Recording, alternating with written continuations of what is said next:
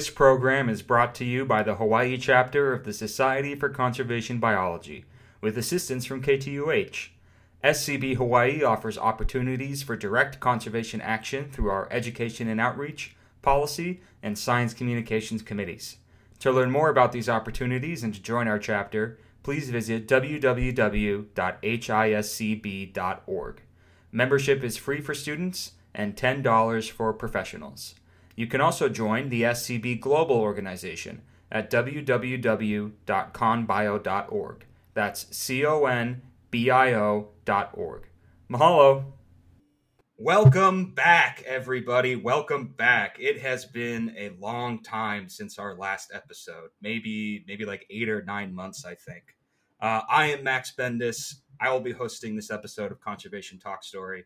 Unfortunately, Emily Says No can't join us today because she has better things to do. She is on the mainland in DC. She's currently working on both simultaneously trying to get some of her research published, and at the same time, she is retrofitting a van to go and road trip around the U.S. So, Emily, if you're listening to this, we miss you, and we're very, very jealous of you.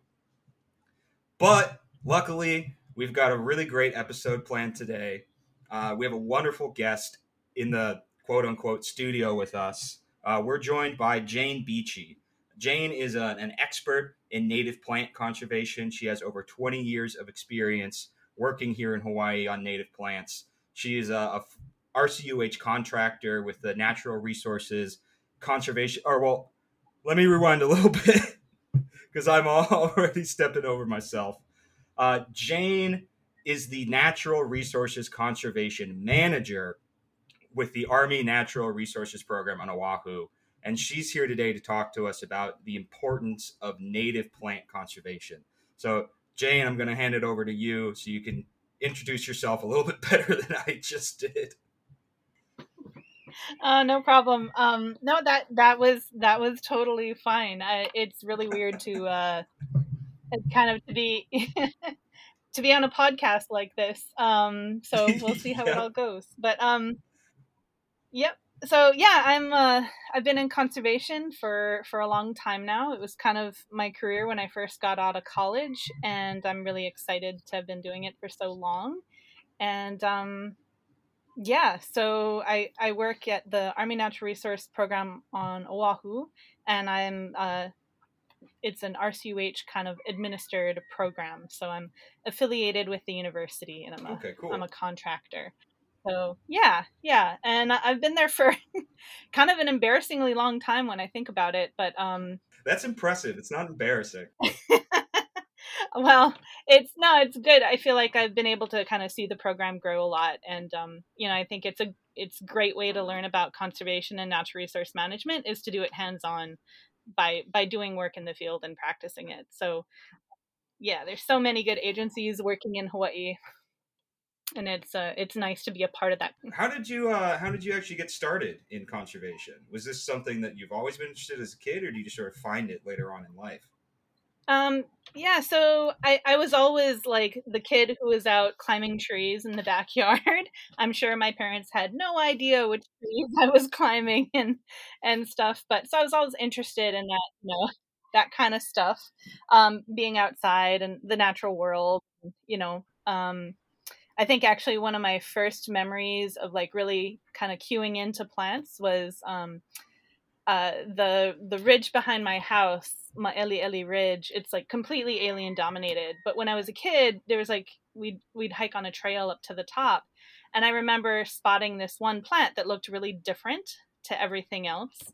And I learned later that it was an Akia plant, so Wickstromia oahuensis, not the coastal one, but like one of the more Mauka species. And it was just so different to everything else. It had this very kind of architectural shape, and it kind of, it wasn't a small plant, but it kind of reminded me of bonsai in that it was so kind of like structured. And so that was kind of one of my early memories of really cueing into a specific plant and thinking like, oh, this is different. This is unique. And at that point in time, I probably didn't really understand native versus non-native and all of that. So, but yeah, so I was always kind of interested in the natural world. In high school, I really lucked out and I got this amazing internship with the Nature Conservancy. It was called Ho'a'ina, and it was a summer program. It was a paid internship, which is amazing. And it was run by a trio of women, Pauline Sato, Terry Yamamoto, and Kuhea Paraqueles were the three leaders for that program. And there were, I think, 12 of us students. And for those 6 weeks, it was a very intensive kind of summer experience, getting exposure to conservation careers in Hawaii. So most of our time was on Oahu, but of course we spent, because that was most convenient, but we got to spend a week on Molokai and a week on Maui. So that was amazing, getting to see other islands and going to places where people don't really get to go to very often, like Pu'ukukui on the West Maui side, and up to Kamako and Mo'omomi on Molokai. So it was a really unique kind of internship because it was focused as much on learning and education as like actually doing field work. So a big part of it was like thinking about what careers in conservation looked like, kind of the range of them, the marine to terrestrial to kind of more like the incorporating cultural aspects in sites like fish ponds and lo'i. And yes, it really just kind of was a very important summer for me in terms of really showing me what conservation could look like and that it could be a career. So I've really got to credit Pauline, Terry, and Kuhea for their for their guidance at the end of my high school time and kind of getting me started into conservation.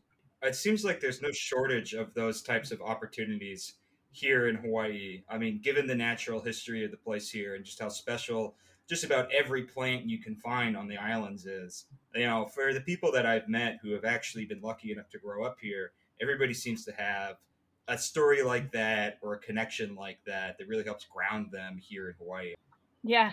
Yeah, and it was and I think the other nice thing about that program was because they focused so much on kind of exposing us to different careers and kind of making connections is when I was in college and I went to school on the mainland, but I qualified for summer federal work study aid in the summer, which meant basically that I was really cheap to hire. So it was like uh, whatever agency I would work with, it would be like maybe they'd pay $2 to $3 of my wage, and the summer federal work study program would pay the remainder.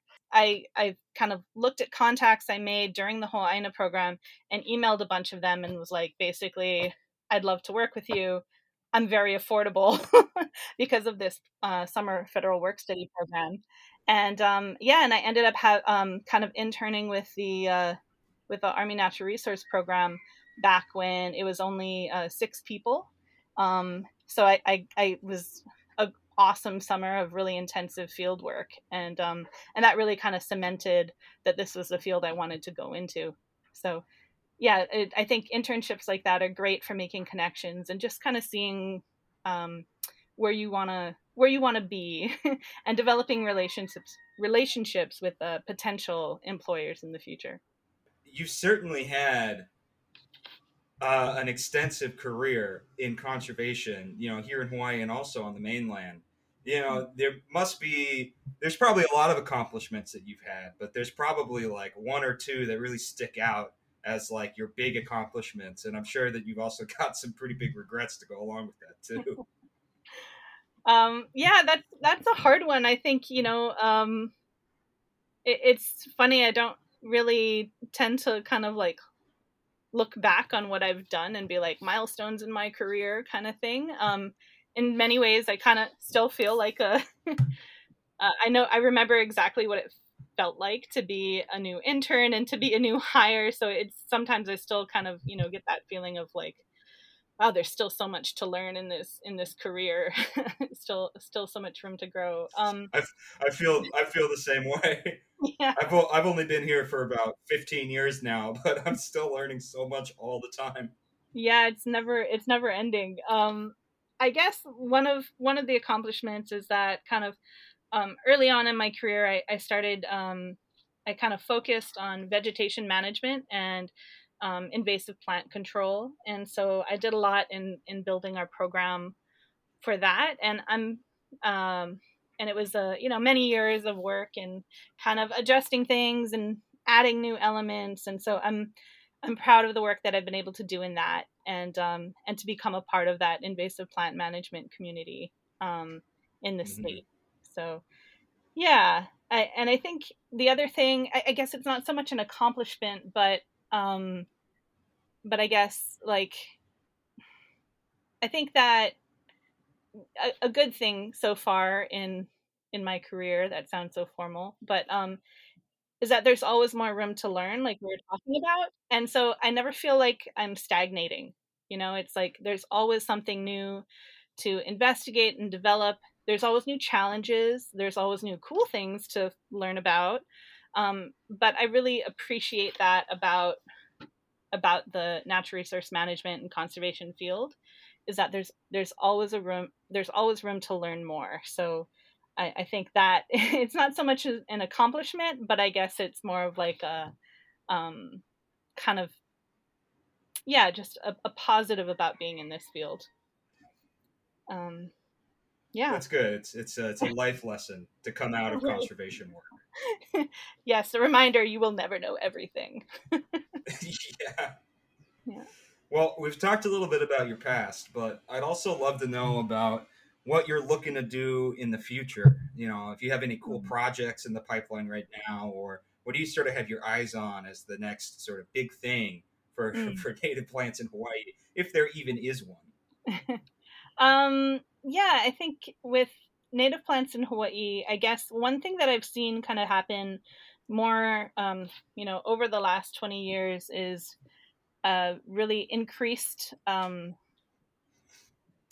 not sure even if public awareness is the right word, but I think a increased awareness of native plants and native ecosystems, and that they have value. And so I think that has been really exciting to see.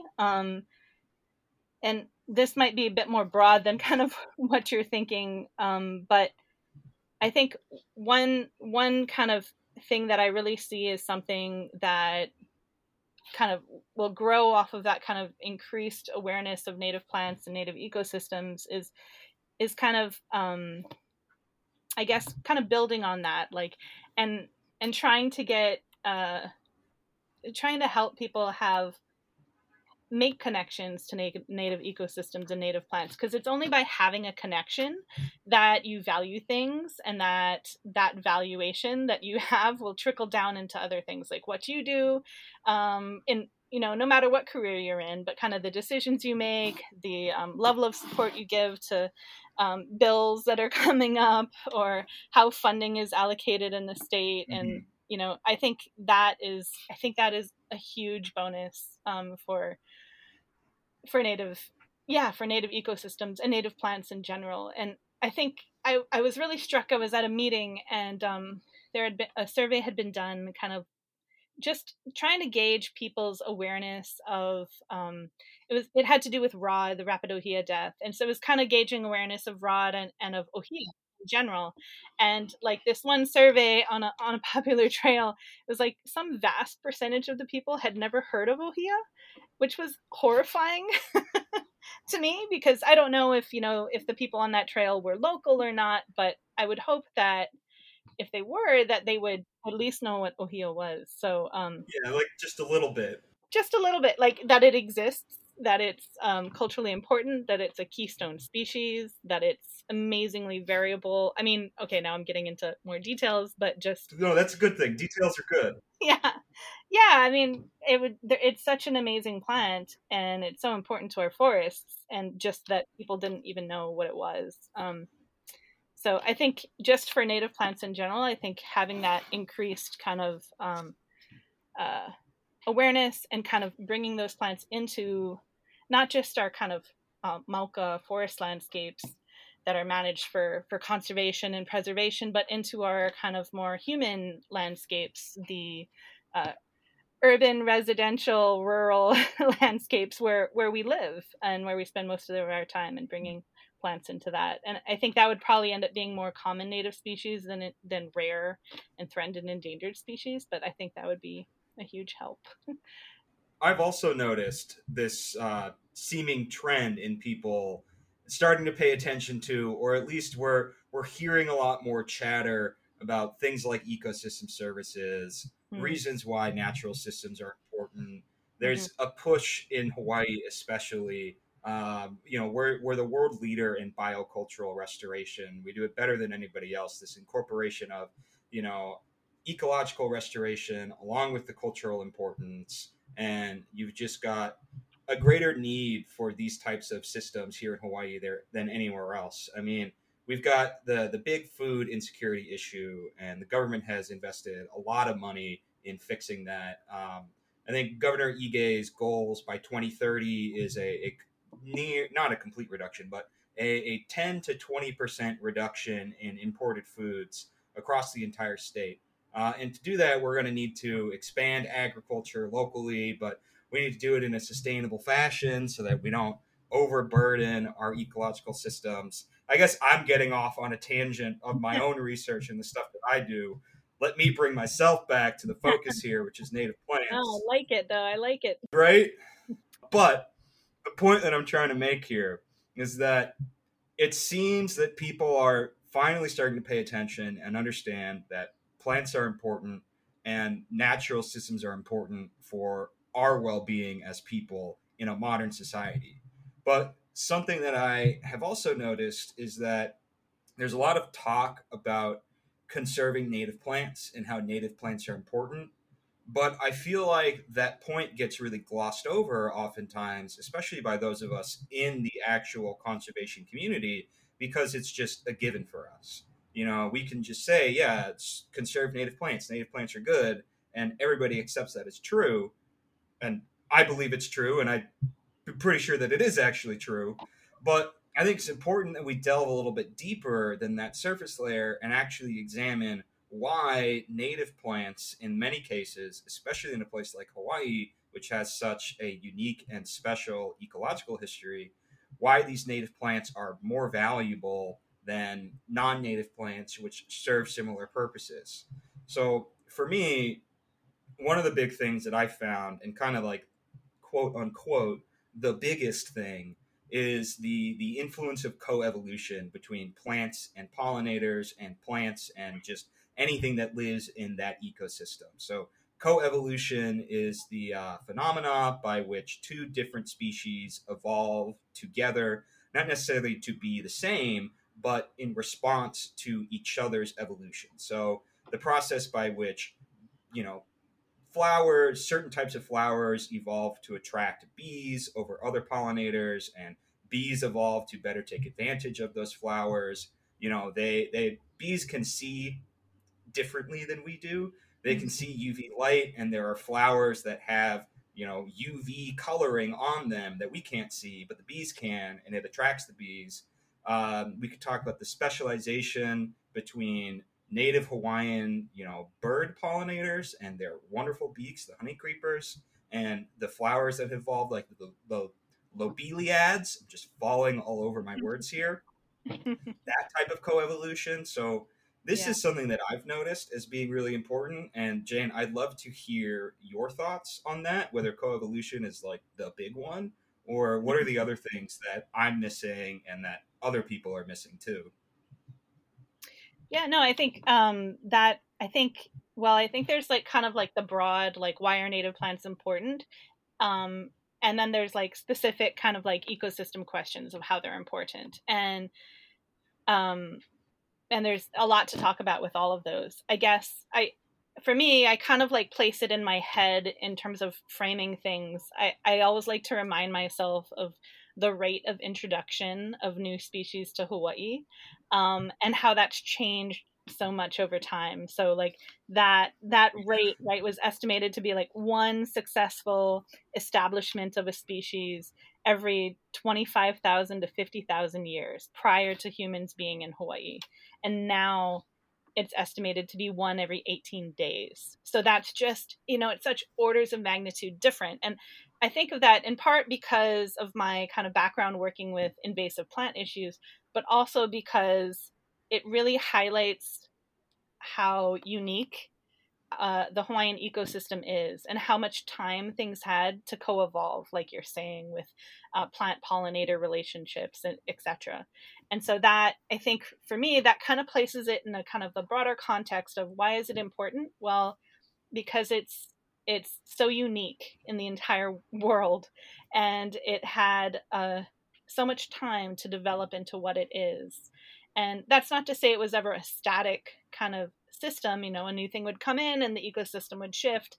But what was here, I think, before a lot of human disturbance, was something that just had a huge amount of time to come to change and come to an equilibrium and to kind of like develop its own unique system. And I think that there's an intrinsic value in that, and an intrinsic value in protecting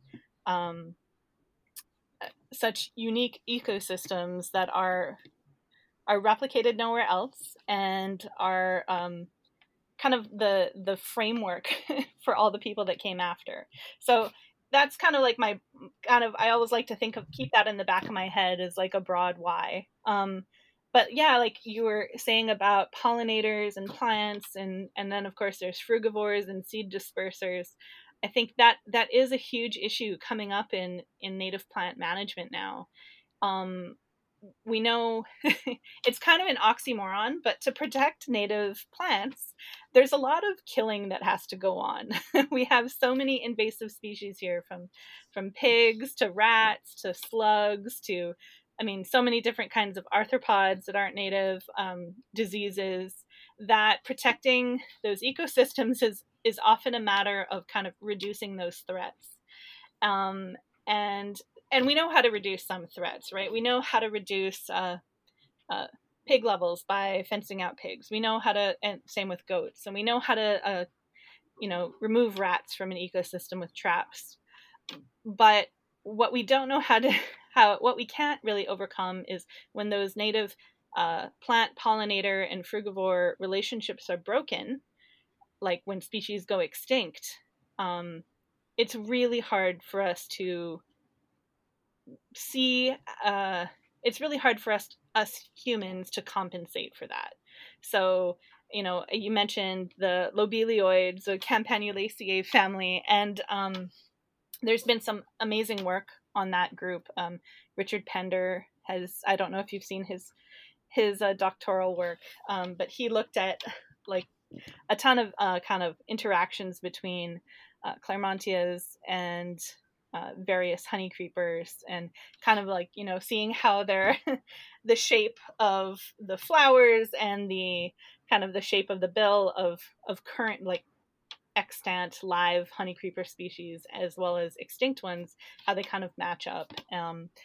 He did a ton of in-depth work on that. And then a colleague of mine has done some work looking at fruit senescence with the native Cyanea, which are closely related to Claremontias. And what she had found was that the fruit that was kind of left on the plant and not dispersed, because there are no native fruit dispersers for it, was just kind of senescing. It was losing viability in 2 to 8 weeks, like down to insanely low levels. So that just kind of shows that, like, when we don't have native frugivores, when we don't have native pollinators, then it makes it that much harder to kind of make sure that these plants will persist into future. So I think that's a huge it's a huge concern in terms of how to help our native forests persist into the future. And there are folks studying that now, like there are folks studying kind of what is it called? I'm blanking, of course, novel ecosystems of seed disperser networks, and between alien birds and alien plants and native plants, and I think the results I've seen so far, there was just a paper that came out about frugivores and novel ecosystems, was indicating that unfortunately, while alien birds will disperse native plants, which is great, they mostly disperse alien plants. So that's less great. So it's definitely like, oh good, we have an alien bird that's filling this kind of niche left absent by something that's gone extinct.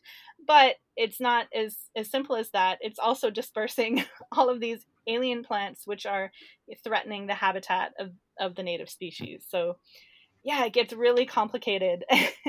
Like, okay, so now we know that, X is a threat, or now we know that Y is an issue. Okay, how do we work to mitigate for that?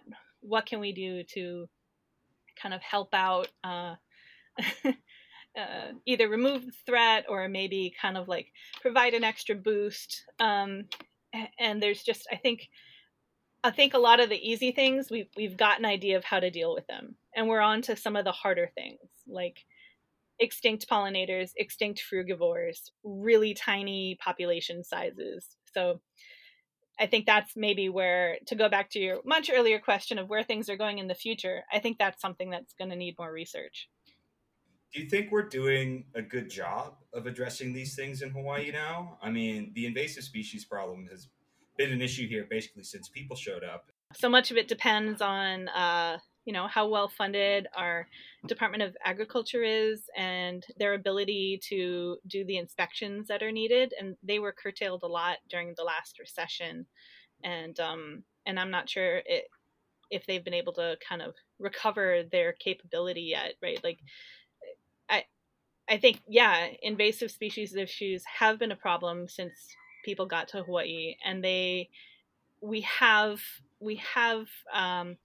ideas of what to do to mitigate that and how to prevent new things from coming in. And the Hawaii Invasive Species Council has an awesome kind of like biosanitation plan for the state. But I think the challenge is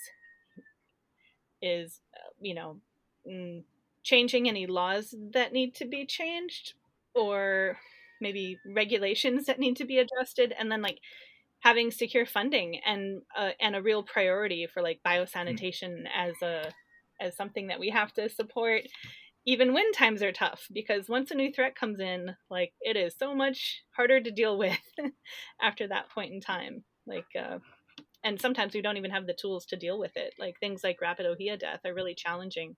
How do you control this disease that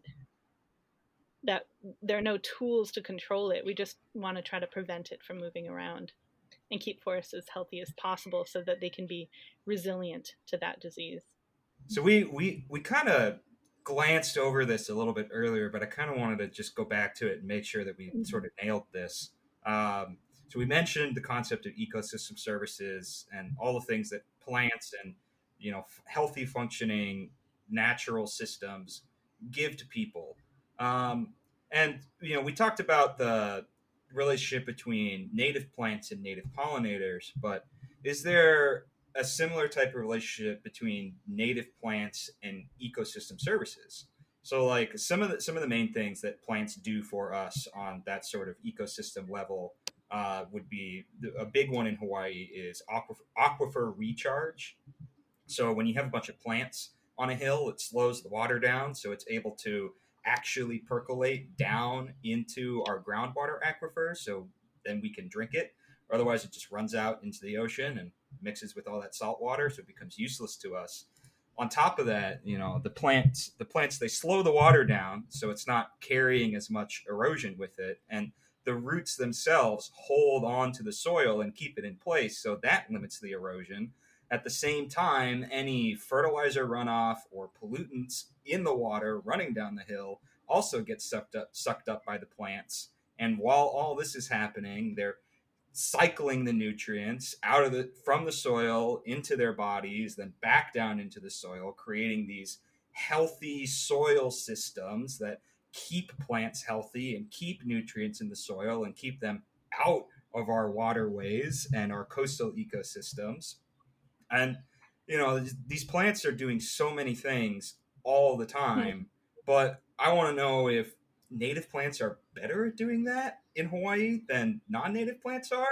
Is that even a thing, or is it just wishful thinking on my part? Well, of course they're better in every possible way. No, I'm kidding. I think, but I'm totally biased, of course. Every plant is native somewhere. right? So I think a lot of it has to do with like whether native plants or alien plants are better at kind of providing ecosystem services in terms of water recharge and everything. I think for that, I guess it's in part because we're dealing with a novel ecosystem. So where some of these alien plants, they might be really great for groundwater recharge in ecosystems where they're in balance and where they're native. So where they've got, competition keeping them in check, where they've got their own kind of local pollinators and and local pests, and kind of more a balanced ecosystem. So I think for me, I think of it more as like the and I don't really have data for this, but like that the Mm-hmm. best ecosystem for providing ecosystem services is one that's in balance. And with Hawaii, with how invaded our forests are, I'd say that they're not in balance. So I think it's less about whether or not strawberry guava is good for groundwater recharge, because it might do great for that in Brazil. But in Hawaii, I think there actually is some research on this. I don't have the data to hand though. That it's probably not as good. In part because it forms these huge dense monocultures. It has really smooth trunks, so probably there's more kind of like trunk flow. It doesn't have as many epiphytes on it. It doesn't support a healthy understory of diverse a healthy and diverse understory with a strong fern layer. So I think for me, it's more a picture of like the entire ecosystem. But I guess, to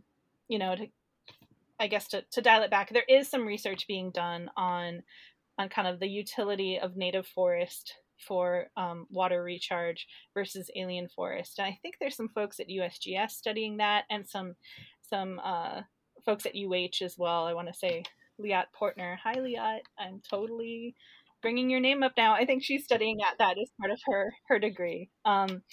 So yeah, I think there are folks that are looking at that, but that is kind of, to me it's less of like, okay, whether this one species is bad. It's like, what is the matrix? And that's kind of a big factor. It kind of seems like we've been talking a lot about the science side of things, and I think that's really important. That's kind of the point of the podcast, I guess you could say. But native plants goes beyond just the scientific side of things. We support native plant conservation not just because it's what's best for our ecosystems, but also because of the cultural significance of a lot of these plants. My personal research is focused on interactions between breadfruit and mamaki. And while breadfruit is not a quote unquote native plant, it is a canoe plant, and mamaki is an endemic Hawaiian plant, meaning that it's native here and only found here. These are very important plants culturally in Hawaii, and especially for mamaki, it's a native plant at the same time, that has distinct cultural significance only to Hawaii. So, me as a transplant here, I don't have nearly as close of a connection culturally to Hawaii as I would like. I've only been here for 3 years. I'm working on it. I'm getting there. Every day I get a little bit more Hawaiian. But Jane, you actually grew up here. So I'm hoping that you can speak a little bit more to that cultural significance of native plants and sort of the bond that people and plants can share with place. Mm.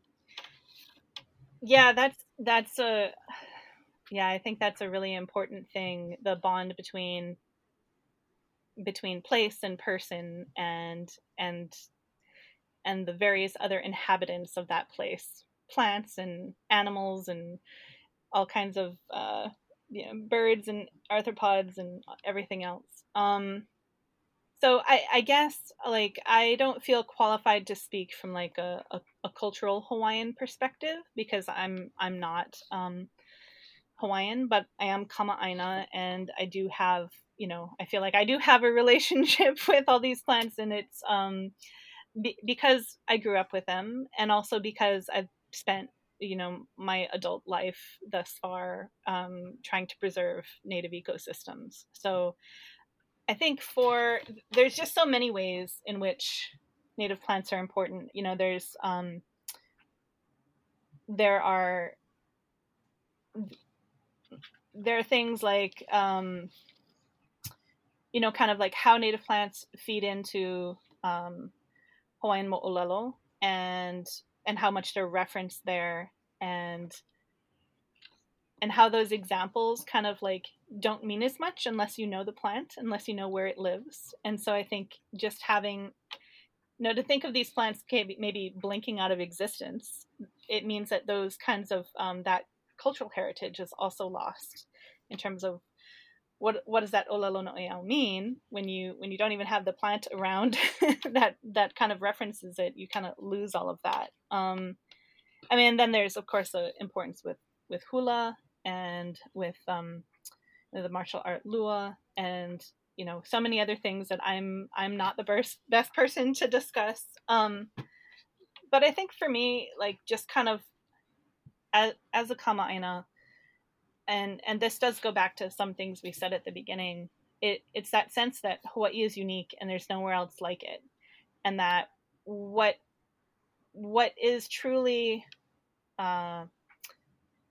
native, and I'm using that in the biological sense, not the cultural sense of native, is comes with such a depth of history and such a long time scale that I feel fortunate that I'm able to kind of go out and see these plants, and see Prichardia martii loulu on the Ko'olau summit, and then see its sister Prichardia ka'alai in the Waianae Mountains, and to see Tetramalopium rockii, which is a little kind of daisy relative, see it on the coastal sand dunes of Mo'omomi, and then to see it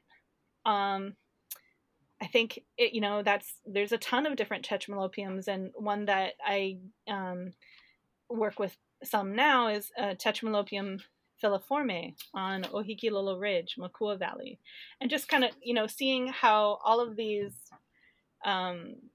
species have kind of spread and adapted to their local environments, and how they make each place unique, is really I don't know. I get a lot of joy from that, and for me, it kind of makes me feel a little bit like, that I'm part of a. This is gonna get super cheesy, but that I'm part of like a whole. I'm part of the ecosystem, and I can see how it's evolved, and I can see how it fits together, and that it's not completely separate from me. That I get to witness it happen. Yeah, I mean, you bring up a great point there, and I don't think it's like hokey to say that you're part of the ecosystem, because you absolutely are.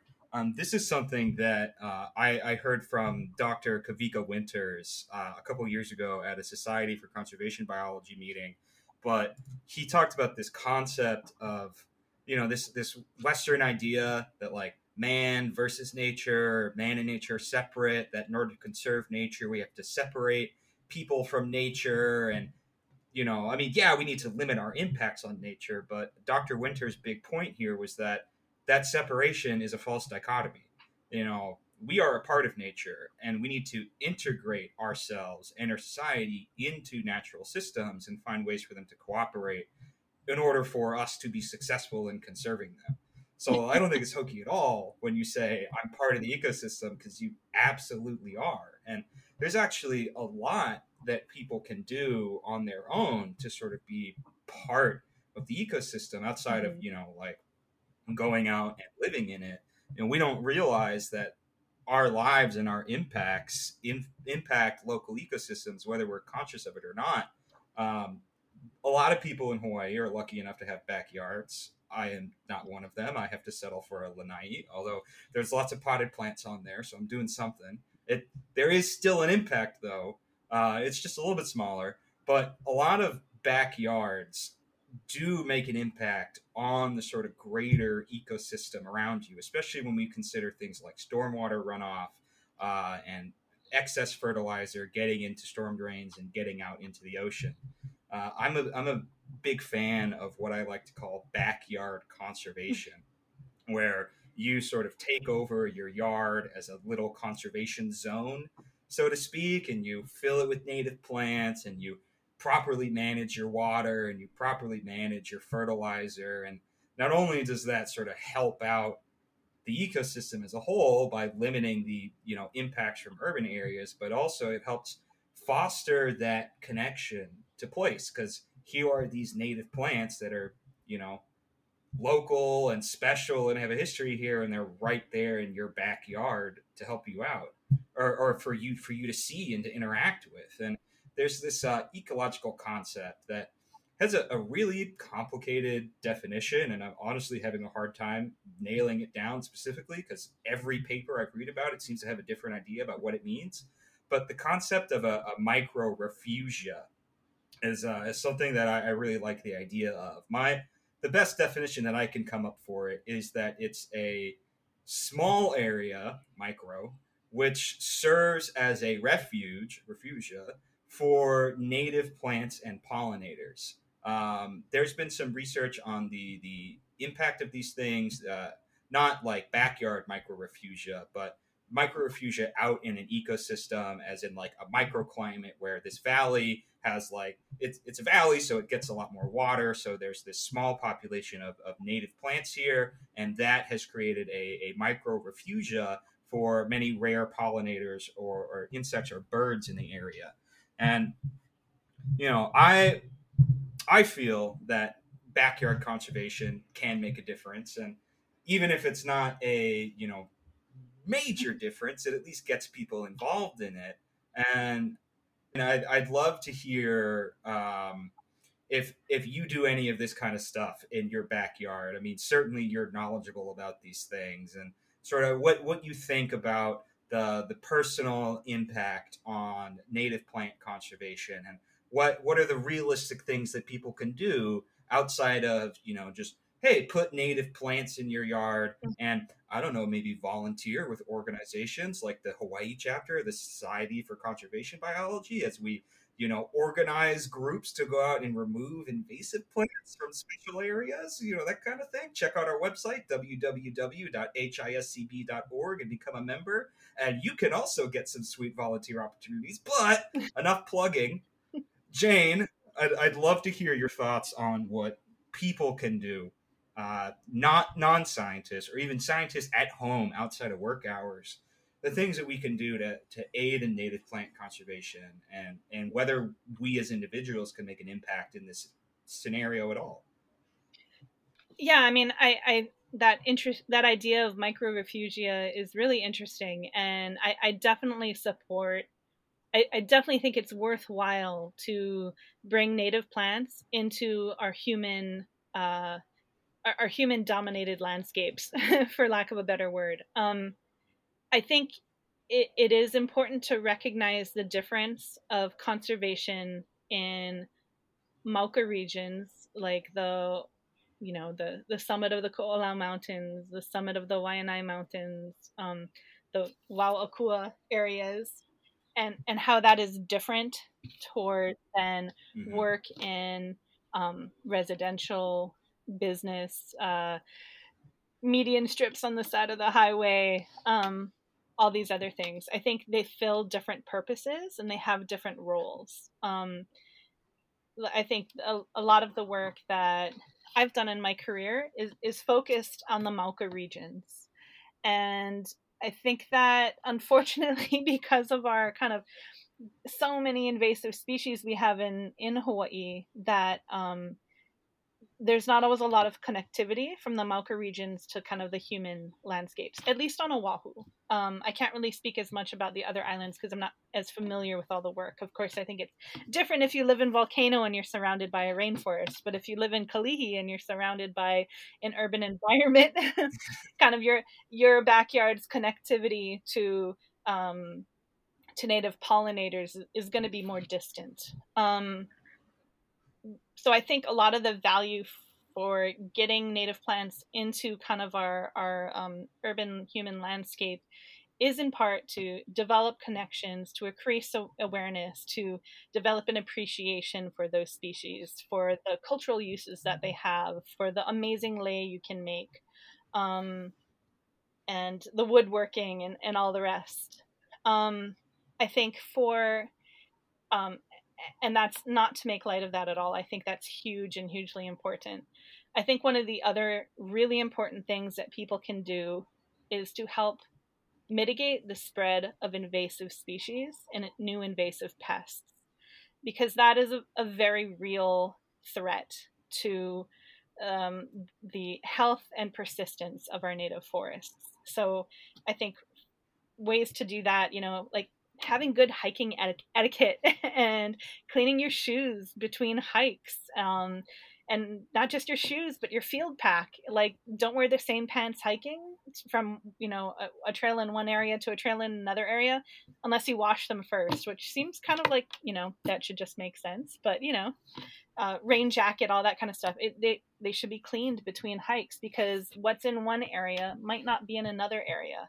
And so I think that's just a good general practice. And being aware of kind of like where you're hiking, and being courteous, not just to your fellow hikers, but also to the people who live nearby, and to the environment around. So not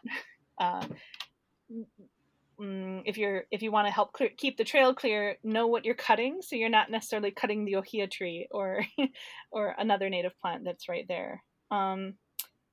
I think there's other elements towards preventing invasive species spread as well. Like the basic things of not importing new plants and animals to the state, and to have things go through inspection with Department of Ag. I think that's really important. A lot of the pests that we have, the recent things, sometimes we don't know how they get here, and sometimes it's very directly a result of human agency, whether bringing them here intentionally or unintentionally. So I think that's a big thing as well, because we don't know what the next threat is, and it's so much easier to stop it before it enters the state entirely. So I think that those are, maybe they're less glamorous, but I think they're hugely important for protecting native plants. Yeah, it absolutely seems like a lot of what we can do for native plants, it's on two factors. It's one, we want to support and lift up the native plants themselves, but on the other side, we need to stop invasive plants from coming in and basically ruining all the hard work that we're doing. So that's a really excellent point to make. I am also, or I personally am guilty of hyper focusing sometimes, and I often get hyper focused on the specific plants that I want to protect, or the plants that I think are really cool, and it's easy to overlook some of the really small stuff, like just make sure that you're not walking seeds all over the island and moving stuff all over the place, and especially for rapid ohia death, like we mentioned before, cleaning off your boots and your pack, bring a little bit of alcohol spray with you and just spray it down to stop the spread of rapid ohia death. These types of mindful practices can be really, really helpful. So we're coming around towards the end of the interview now, Jane. So I'd love to give you an opportunity to sort of put a bow on this. So there's some last thoughts, maybe like sum it all up in a nice, neat package, so people can just sort of skip to the end and just listen to this part and skip all the rest. Although they won't know to skip to the end until they get to here, so joke's on them. Gotcha, listener. I'm actually kind of surprised by how fast the time went. I feel like, there's still more things to say. I guess so. One thing that kind of a colleague had sent me that I think is just a really fascinating kind of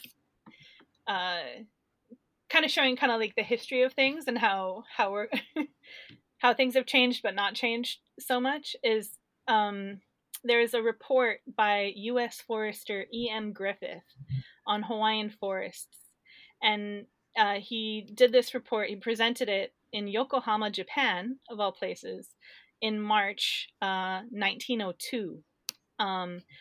And I guess if it's okay, I'd like to read a couple quotes from it. because I think it's very telling and very interesting. So this is in 1902. So he wrote, formerly the Hawaiian Islands were covered with dense and almost impenetrable forests, which covered the steep ridges and deep canyons extending down to the narrow strip of arable land along the coasts and up to an elevation of 8,000 and 9,000 feet on the highest mountains. Ever running streams and springs occurred on all the islands, and the rainfall was fairly even and much heavier than it is today. Okay. The old chiefs began the destruction of the forest by cutting enormous quantities of sandalwood, but the blanks were soon filled up by the other forest trees. The rapidity with which the native Hawaiian forest can be absolutely destroyed is truly remarkable and peculiar to the islands.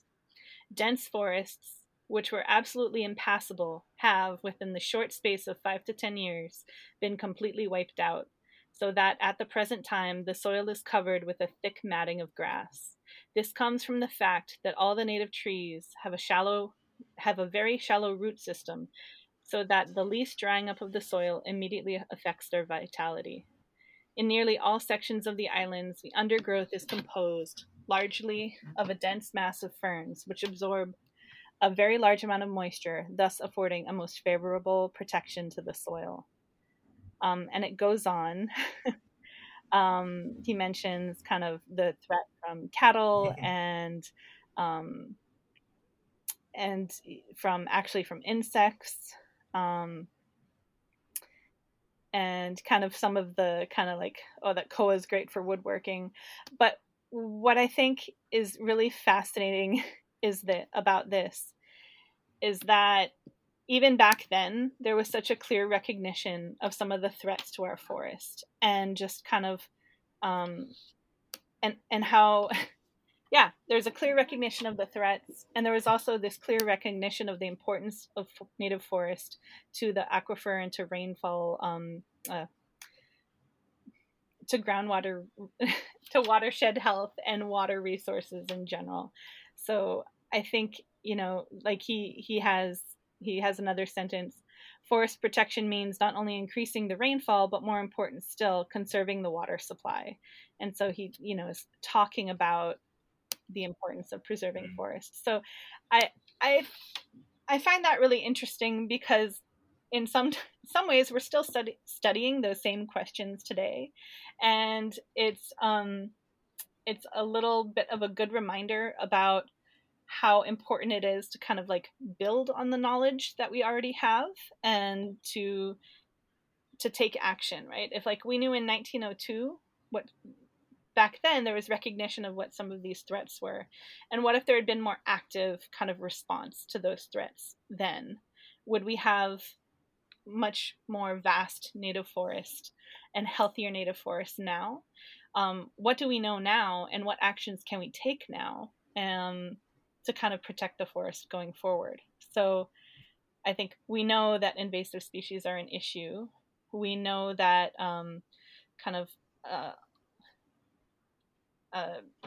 we know that we have tools to manage them. So let's implement those. Let's take the next step with our natural resource management, with our kind of our sanitation protocols for the state, and implement those and see how we do. Yeah, that seems like a wonderful lesson, not just when dealing with native plants, but also kind of just in life. When you see a problem, do something about it. The longer you just sit around and let it, go unanswered, the bigger the problem's going to get. I should probably listen to that and actually take that to heart, because boy, do I love putting my problems off until later. Well, Jane, it's been an absolute pleasure talking with you today. I think we had the makings here for a very interesting episode. But you at home listening, you can be the judge of that. But thanks so much, Jane. It's been wonderful having you on the show. Thanks, Max, and I wish you all the best in recruiting more volunteers. And I think, I look forward to seeing some of those volunteer trips when all this pandemic is lifted and we can all like interact in person again. Well, this has been another episode of Conservation Talk Story, brought to you by the Society for Conservation Biology with help from KTUH, the station that loves you. Please take a look at our previous episodes. They are currently up on KTUH's SoundCloud page, soundcloud.com/KTUH, I think. I don't know. You know how to use Google, so just Google it. Also, please take a look at our website, www.hiscb.org. We are a volunteer organization, and we offer free membership for students and only $10 membership for professionals and non-students. It's very, very cheap. It's a really easy way to support local conservation efforts here in Hawaii and also get yourself some opportunities to go out and volunteer directly. We have multiple committees that you can also get involved with directly if you want to do something like that. We've got our Education and Outreach Committee, which focuses on the volunteer events and getting the community engaged.